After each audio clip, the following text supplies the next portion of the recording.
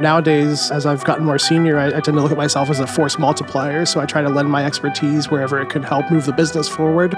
Metrics requires foresight into what's going to matter later on.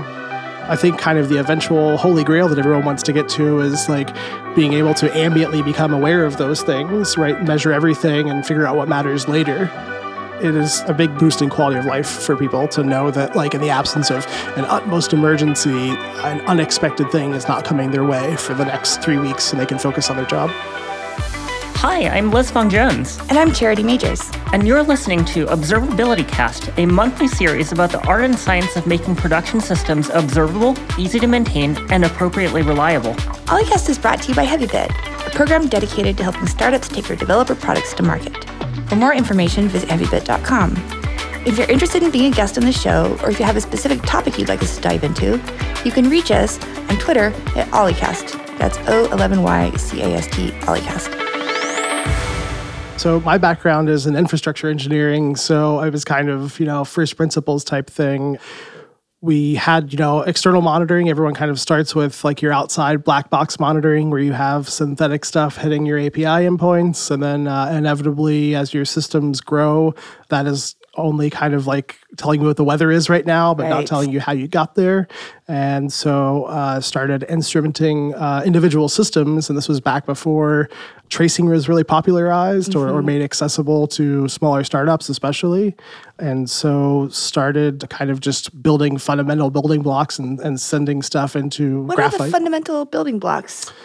Timers, counters, that kind of stuff, wrapping them anywhere and everywhere. Right. And later on, it becomes anywhere you can afford to keep them, kind of, because, when you're running your own infrastructure, that sort of stuff. And you're from the infrastructure side. How much do you identify as a software engineer? That's an interesting question. I nowadays, as I've gotten more senior, I tend to look at myself as a force multiplier. So I try to lend my expertise wherever it can help move the business forward, and wherever I can help like grow less experienced engineers or engineers who have less experience in a certain area that maybe I do.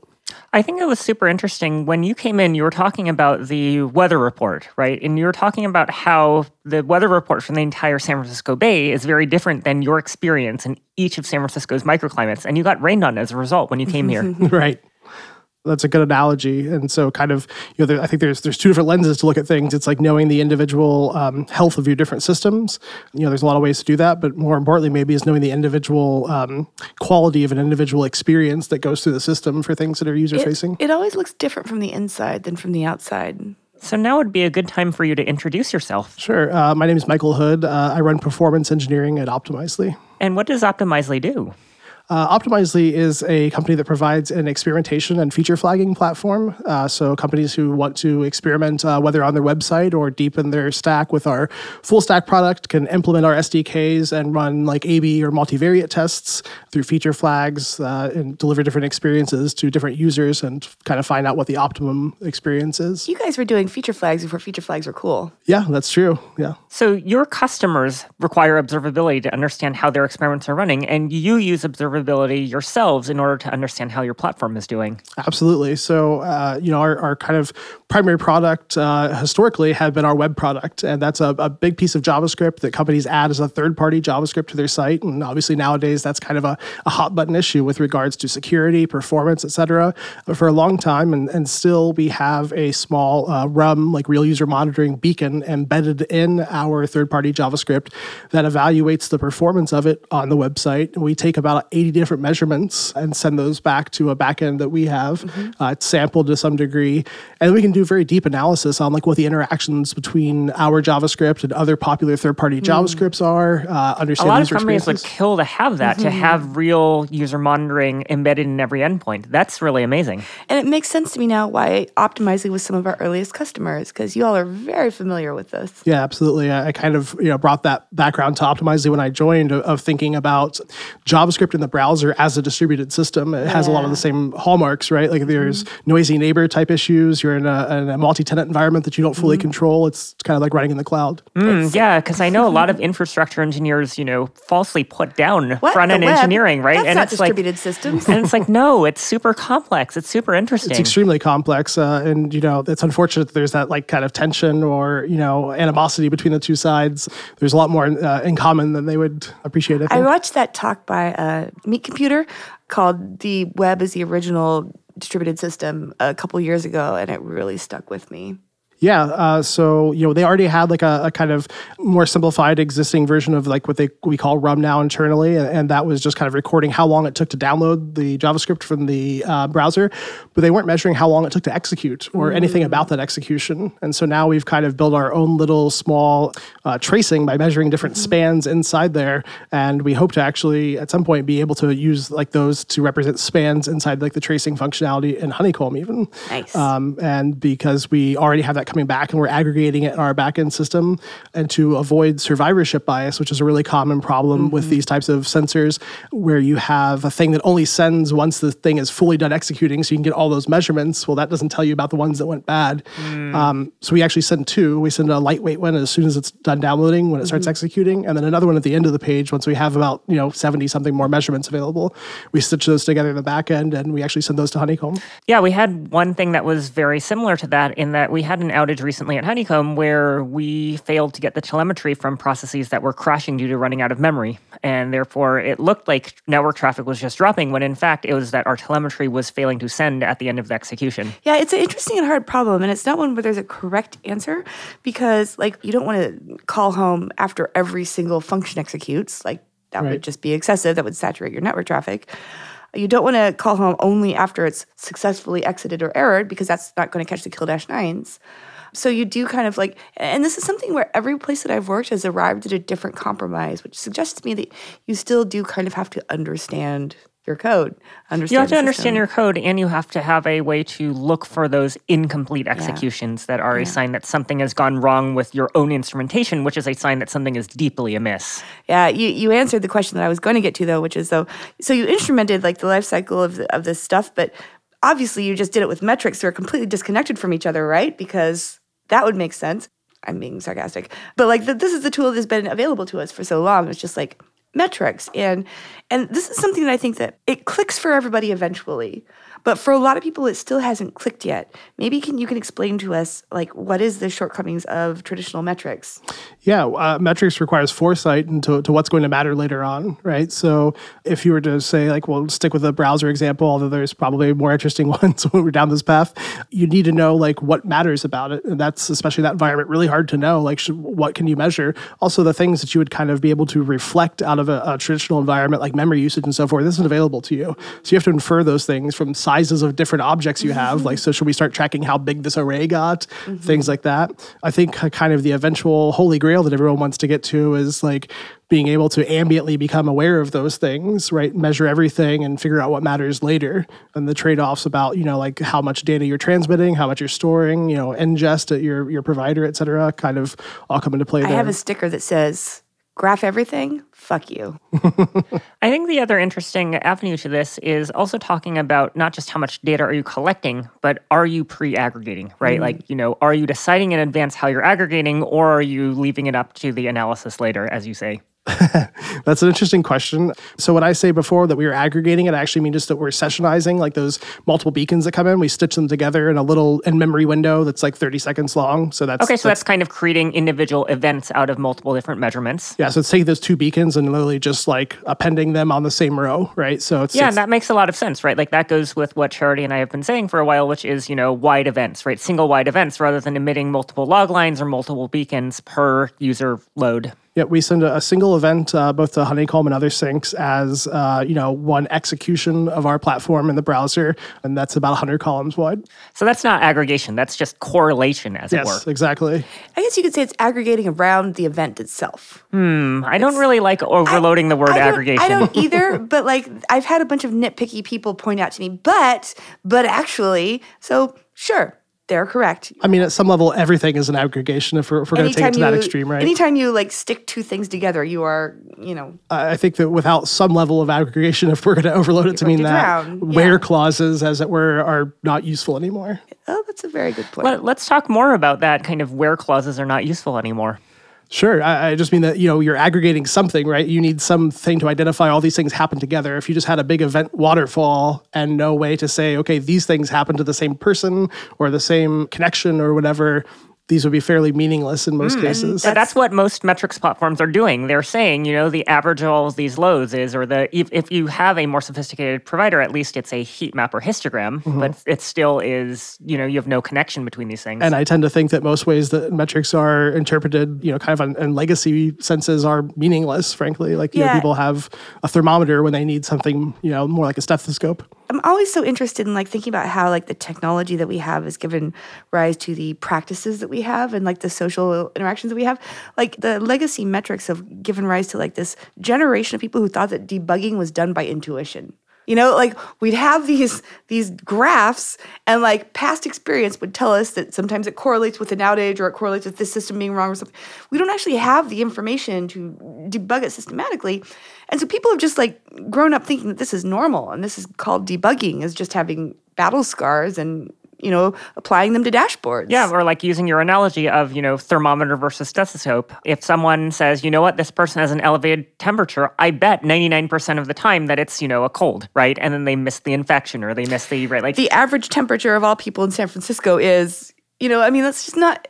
If it goes up a little, what does it tell you? Well, if you're a doctor and you've seen plagues before, you're like, this must be the plague. And it's no, you have a very, very, very blunt signal and you have your experiences. I think that brings out an interesting thing, and it kind of ties back to the question about aggregations before the original meaning of the word. A reason that I think it's kind of forced upon people to realize that they have to do away with kind of the legacy notion of a stats D style, just roll up everything in this window, is because now we have the ability to query things along so many dimensions that those sorts of roll-ups no longer make sense. Right, exactly. One of the challenges that I encountered when we had a very sophisticated metric system at Google was you had to know which metrics to look at, and knowing which metrics to look at were either intuition or you leaf through 20 pages of 20 different dashboards of 20 different graphs in each dashboard. What wiggled at the same time? Everything wiggles at the same time. Yeah, the stochastic nature of it will mean that you're going to make a lot of inferences that seem interesting at the time, and half of your investigating a current incident or trying to look at it after the fact tends to be leading you down the wrong path, in my experience. Yeah. So AIOps, what do you think about AIOps? I think it's interesting as a concept. I'm super skeptical of anything that uses the AI label, and increasingly so of things that tend to fundraise on the ML label right now, because a lot of what I've seen that's called ML is best probably expressed as a case with and a switch or some nested if statements. But it's a machine and it's a language, Michael. I'm sure those words mean something, but I don't know what. And frankly, I lack the kind of classical education to fully understand the more sophisticated stuff that's out there. But that's very gracious of you. The vast majority of what I see isn't the more sophisticated stuff. It's I could do that without machine learning. Yeah, and I think the other angle is what we just talked about with, if you roll 100 different dice, some combination of 3 of them will all come up 6s, right?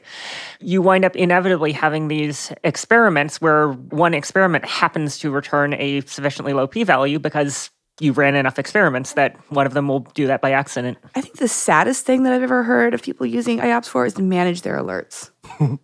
Come on. That's creating a spam filter for your alerts then, basically? Yes, basically. But if you have so many alerts that you think that you need to use AI or ML to manage them, I've got a suggestion. Delete them all. Yeah. Just delete all of them. They're not helping you. It's a lot cheaper for sure than paying someone to... It'll drive you less crazy.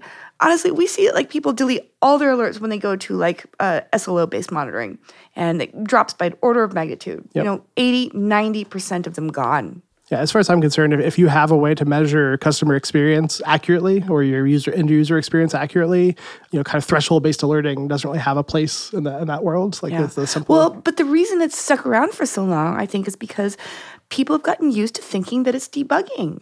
They get paged about a symptom, and this is how they know to go fix something, because they don't have the sophisticated tooling to ask iterative debugging questions of their systems based on science, but they know that they'll get these signals from somewhere in their system, and then somebody needs to go fix something, and that's the only way that they know that these things are happening, and so they don't want to delete it because they're like, chaos will reign. It's kind of the if a tree falls in the forest and it doesn't fall on anyone, does it really matter? And it's been widely talked about, alerting fatigue is very real as well, and people kind of get desensitized to those things. And so using alerts for symptoms like a thing is about to happen, everyone get on the edge of their seats is extremely bad for culture, I think. Agree. Sorry, terminology nitpick. That's a potential cause of a problem rather than a symptom. When we talk about symptoms, Sure. we usually are talking about symptoms of users are actually in pain, right? That's if users fair. are actually in pain and they are seeing symptoms of pain like high latency, high error rates, right? We want to do something, but we don't necessarily want to alert on potential causes. We're not precogs. Exactly, we're not precogs. So how does your team handle on-call? What's your alert load like? How do people debug? That's interesting. So I'll say specifically for my team, I'm responsible for Optimizely's delivery infrastructure of like the JavaScript snippet that we've talked about, as well as the JSON data files that kind of provide to our SDKs like what feature flags exist. It's a manifest of what should happen, right? So that gets obviously many requests per second, 24/7. It's a fairly flat load, and you would think that that's something that requires like a kind of serious on-call structure and triage and so forth. I don't want to downplay like the support that my team and my organization has provided, and certainly other teams that manage more lively systems have good support for this. But I have been the primary on-call on this rotation for 4 years, 24/7, including vacations. I've gotten paged, I think, 3 times. Wow. S3 outage, Dyn DNS outage, and one other one that was a false positive. That's great. Congratulations. And so the escalation path is basically straight to a VP of engineering if I were to miss the page. That's how confident I am that like if we get paged, it's serious and it should absolutely go to the top if like for some reason I fail to answer that. I feel like we should be congratulating ourselves more than we do on when things are good. Yeah, exactly, right? Like, we shouldn't be congratulating ourselves on, hey, you handled this you firefighting suffered last so week, good. right? Like, oh my God, it's like, should what a be martyr. like- Charity, you're such a martyr. Yes. So how do you get the confidence in your systems to be able to ship all the time and not get paged? Like, what are your safety measures? Feature flags. Everything is behind feature flags and everything is done through canary releases, right? So if I introduce a change in functionality to our CDN or the way that we deliver stuff, I do it to a small percentage of traffic first and So go from there. you drink your own champagne. Absolutely. The term of art, I believe, is progressive deployments. I like that. That's the one that James has been trying to popularize, and I really like it. Well, I'm happy to help with that. We use progressive deployments. Yay. Yeah, absolutely. Everything, we have like OKRs around this, like everything will be shipped behind a feature flag and, we're increasingly moving. And that's actually like surprisingly an interesting area of difficulty for us to do canary releases though in an enterprise application. Some of our customers are the largest, kind of software companies in the world, and having an experience where like, even if you were to think, different teams could see different experiences, that could be really confusing if like you're like, my experience of using this application has changed as compared to another team. Also, they expect very stable release cycles. There's like a legacy expectation in the SaaS world that you have these really long release cycles, and it's like, now we've shipped V24 and you have a new add button here or something, and that doesn't really jive with like modern product development, right? Right, exactly. And I was actually just about to ask this, which is, how do you and your customers deal with multiple different feature flags intersecting, right? Like, there's no longer a linear number of versions, right? Instead, it's a combination of different feature flags that can be on or off at any time. Yeah, and it's a combinatorial explosion is the term that we use internally, right? If you have 30 different feature flags that someone could be exposed to, even if they're only like Boolean, true or false type things, that's an enormous number of permutations that you have out there. And you can no longer have a metric for every single combination. Exactly. That goes back to what I was saying before, why observability becomes important. You can't have a statsd metric with like 80 underscores that describes like this thing. and if you did, it would have like 2 data points, right? And it wouldn't be meaningful. So we're actually working on some really interesting stuff this coming year in feature monitoring, we call it, which like it looks to explore the interactions between the different states of feature flags and the impact that they have from an experimentation lens, like the impact that they have on business metrics, for example. Perhaps 2 people who have this combination of feature flag values have an outsized impact to some other business metric you wouldn't have considered. Yeah, that's something we definitely think a lot about at Honeycomb, is things like the statistical correlations on any given combination of fields makes it easier to spot like, hey, this spate of errors is correlated with these 2 particular flags being on at the same time. Yeah, Optimizely has invested really heavily like in the stats field and in ways that are far beyond my understanding. There's a lot of academic papers. We released one called Stats Engine that kind of powers Optimizely's ability to determine what variations of an experiment are statistically significant and better or worse, like the lift or the fall from that. And a lot of, like I said, is beyond my realm of understanding. But a lot of our customers come to us specifically because we have that statistical model. So experiments, like this is actually one of our company values, is that everything is an experiment. And something it's painted on our walls. It's painted on our walls. Yeah. That's Christine really cool. and I say this. I'd love to see a picture of that. Christine and I say, I'll show you one. Christine and I say this to each other all the time, but it was recently pointed out to us that we do that not very well because everything's an experiment. For us, it like lowers the barrier to trying things. We don't have to get attached to outcomes because we can try things, but we haven't been very good at measuring results. How do you feel about that? It's an interesting problem, right? Like, what is experimentation without results? Yeah. That's kind of just doing random things. And, I think when you say without results, you obviously have some results. They're just not like granular enough. Like you have the intuitive ones, like things feel better, but obviously that's not good enough. Mm-hmm. So like, if you look at it from that lens, it's like, how good of results do you require for this? And for the same reason about like the cardinality of the different types of experiences that we talked about before that makes like stats D-style metrics untenable, the need for better results is the same reason here. If you only have exactly one type of experience you provided, exactly one type of customer, all of them did the exact same thing, your need for results would be pretty basic. You could just count like how many people seemed happy, right? Yeah. Well, that's not good enough anymore. So you need to be able to do what we call attribution, to be able to associate like, okay, this business metric was higher, but why? What was the result of that? What experiences were they exposed to, whether they were behind flags or as a result of experiments you were running? And what were the contributors to that? And how much should you attribute that lift to these different things? And with enough statistical power, because you have enough data going through, you can discover those things. That's super interesting to think about because in my particular world, I think a lot about the correlation between system performance and user experience rather than feature flags and user experience, right? It's kind of two sides of the same coin of we're trying to measure user experience, but for slightly different purposes. I'm trying to measure how good does the system have to perform in order to make users happy, and you're measuring like what changes can we make in order to make users happier.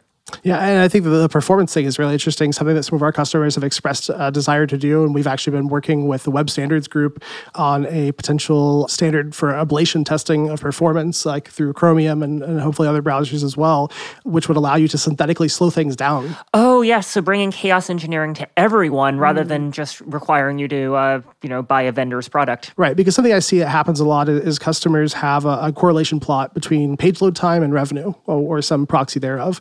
And for a lot of reasons, that's okay as a starting point, but that's not strictly correct to do, right? Like the users who have those slower load experiences have them for different reasons.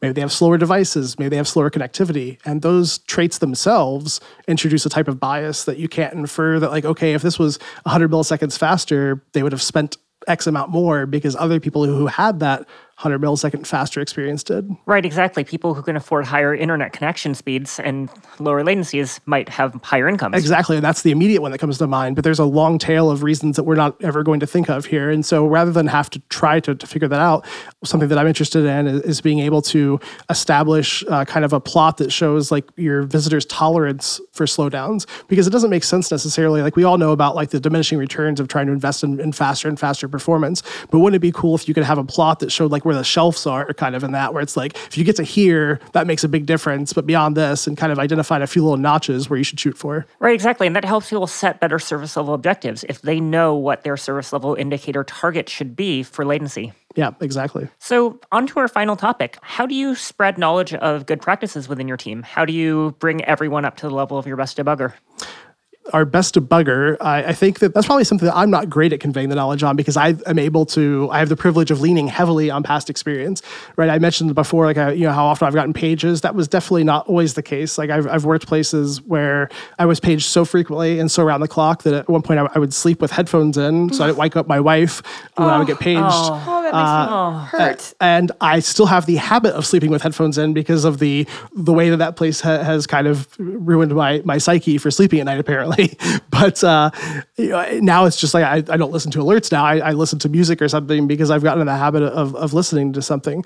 But I think that, I'm able to draw on all that experience of like, I've seen things break in every conceivable way. So I have this big pool of, but there's that's not scalable, right? You can't like somehow impute that knowledge to other folks. It used to be the case that you would become an excellent systems engineer by learning the hard way, by having 5 or 10 years of running your system into outages. Right, and I mentioned the impact that it's had on my like quality of life, not just for the funny anecdote, but because that's not something we want to do to people, right? Even if we could teach people like in a trial by fire, that's not right. Yeah. So now we have to find better ways and give them better tools to do so. As far as like spreading the knowledge, written documents, especially as teams become more remote, we rely heavily on Google Docs. Yes, but also I feel like the days of the playbook are coming to an end. You know, like it used to be that your systems could break in some pretty predictable ways. Yeah, and playbooks are for the known and knowns. Exactly. And increasingly, I think that the goal in the future should be every time you get paged, it should be something new.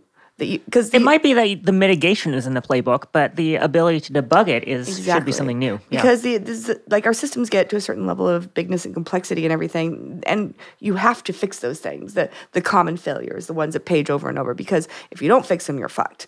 So we assume you do fix them. And so like I think that the still useful place is having a starting point, almost like a dating profile for each service. Like, this is how you reach me. This is who's responsible for me. Okay, this veered off a little bit, but like here's a good starting point. Here are some jumping off points. Here are some common patterns to look for. Yeah, and like here is the feature flag to turn off this feature, right? Like, oh my goodness, if you give me a quick red button, I will press that quick red button in order to keep my service from being on fire so I can go back to bed and debug it tomorrow morning. Yeah, resiliency is not like making your systems not have problems. It's about your systems being able to have lots and lots and lots and lots and lots of problems without waking you up. And so I think that having a couple of different channels for alerts, it should only be if your users are in pain that you get woken up. And this is not something we were good at when I was growing up. You know, it was just like we just abused ourselves. We just fired off alerts at ourselves all the time. But in this case, Michael's saying that he's gotten paged 3 times in 4 years, right? How do you convey knowledge to your peers when you get paged 3 times in 4 years and you're the only one on call? I assume there's still like stuff that you need to do to fix things. Yeah. So to be clear, when I say that I've gotten paged, I'm referring to like outside business hours, pager duty, like actually, sent me the notification. We still have, and it's something that I'm not a big fan of, but we have like what I'm sure we're all familiar with, where it's like the half alert, like where you have some system that pushes a Slack notification somewhere and says like a thing is awry. And those are, typically like threshold-based monitoring, like dead man switches, which I'm actually a big fan of under the right circumstances, things like that. And so we use those and we look at those things that are coming up and we use those in the course of regular business hours. We have like an on-call rotation. The person who is on call that week focuses on triaging, understanding those sorts of issues, researching them, putting items in the backlog for enhancements, responding to any escalations that come to our team. And that person is kind of responsible for taking a look at those and understanding and then pairing up, if necessary, with someone else who may understand it better. It relieves me so much to hear every time someone says there is a dedicated person for on duty or on call, right? Like rather than spraying it across the entire team. Absolutely. Yeah, I think that that's a huge innovation. And to be fair, I wasn't the one who drove that. We have like great people on our team who think about this stuff. And I think that it is kind of a big boost in quality of life for people to know that like in the absence of an utmost emergency, an unexpected thing is not coming their way for the next 3 weeks and they can focus on their job. I feel like this is like the exchange that we have to make, an exchange for everyone being on call. And I do think every engineer should be on call for their systems in some form or another. Mm-hmm. We have to make it not suck. We have to make it not something you have to plan your life around. We have to make it something that isn't going to predictably like interrupt your sleep. Yeah. And indeed, right, a past guest from Intercom said they run a all-volunteer on-call rotation. I love that. Yeah, that's really interesting. And I mean, and we more or less do in the sense that like we auto-generate the rotation through pager duty, but people trade and swap so frequently and regularly, it more or less, I feel like, becomes that. I'd be really interested, to hear about the details of how they... They've written some great blog posts about it, and they're super. We should put those in the show notes too. But I like the idea of making a world where being on call, being in the pager rotation is seen as a badge of honor. Something that badge of honor, but not a heroic badge of honor. Not a heroic right? badge of honor, but like, okay, yeah, if you're a new grad, like maybe you haven't yet gotten cool enough that you can be on. But like once you're a responsible, like member, certainly once you're any kind of senior engineer, like you have ascended to the ranks of the people who support this service. You know? Exactly, right? Like it's not a measure of how much heroism you do. It's a measure of how much expertise and skills that you have to be able to handle the system. I also think that like we should make a world where people look forward to their on-call weeks, because think of all the crappy, you're so busy with your project work and you're building your stuff, and there's all these things that annoy you that you never get to. On-call week is when you have permission to do nothing but that. Right? Nothing but look at the weird and interesting things happening inside of your system. Explore, fix things that have been bugging you, improve the deployment process, iterate on these things that are outside your normal lane. Like, I've always looked forward to being on call when it's like, that's what I get to look forward to. Yeah, I think that's really interesting, and it's like certainly putting that sort of a lens on it, like for like an on-call rotation rather than like something that people dread. Like it's agency, a week of agency. Absolutely, and I think that like expectation setting and it's a culture thing of like on-call is the time. It's almost like a hack week, right? Like in the event that you've taken care of your stuff and nothing like breaks Personal all the time, it's your hack week where you can improve the things that bug you about your area of the product. Once you've earned the right. Yeah, absolutely, and you earn the right by making sure you don't have these nagging alerts that you should have already taken care of, like fixing the issues underlying them. Totally. Cool. Well, thank you for joining us, Michael. Thank you. Thanks for joining us for this conversation. If you're interested in being a guest on a future show, or if you have a specific topic you'd like us to dive into, you can reach us on Twitter @O11ycast. That's O11ycast. To learn more about HeavyBit, visit heavybit.com. And while you're there, check out their library. It's packed with amazing talks on sales, marketing, product, and general management from founders of developer tool companies and other industry leaders. Hope to see you next time.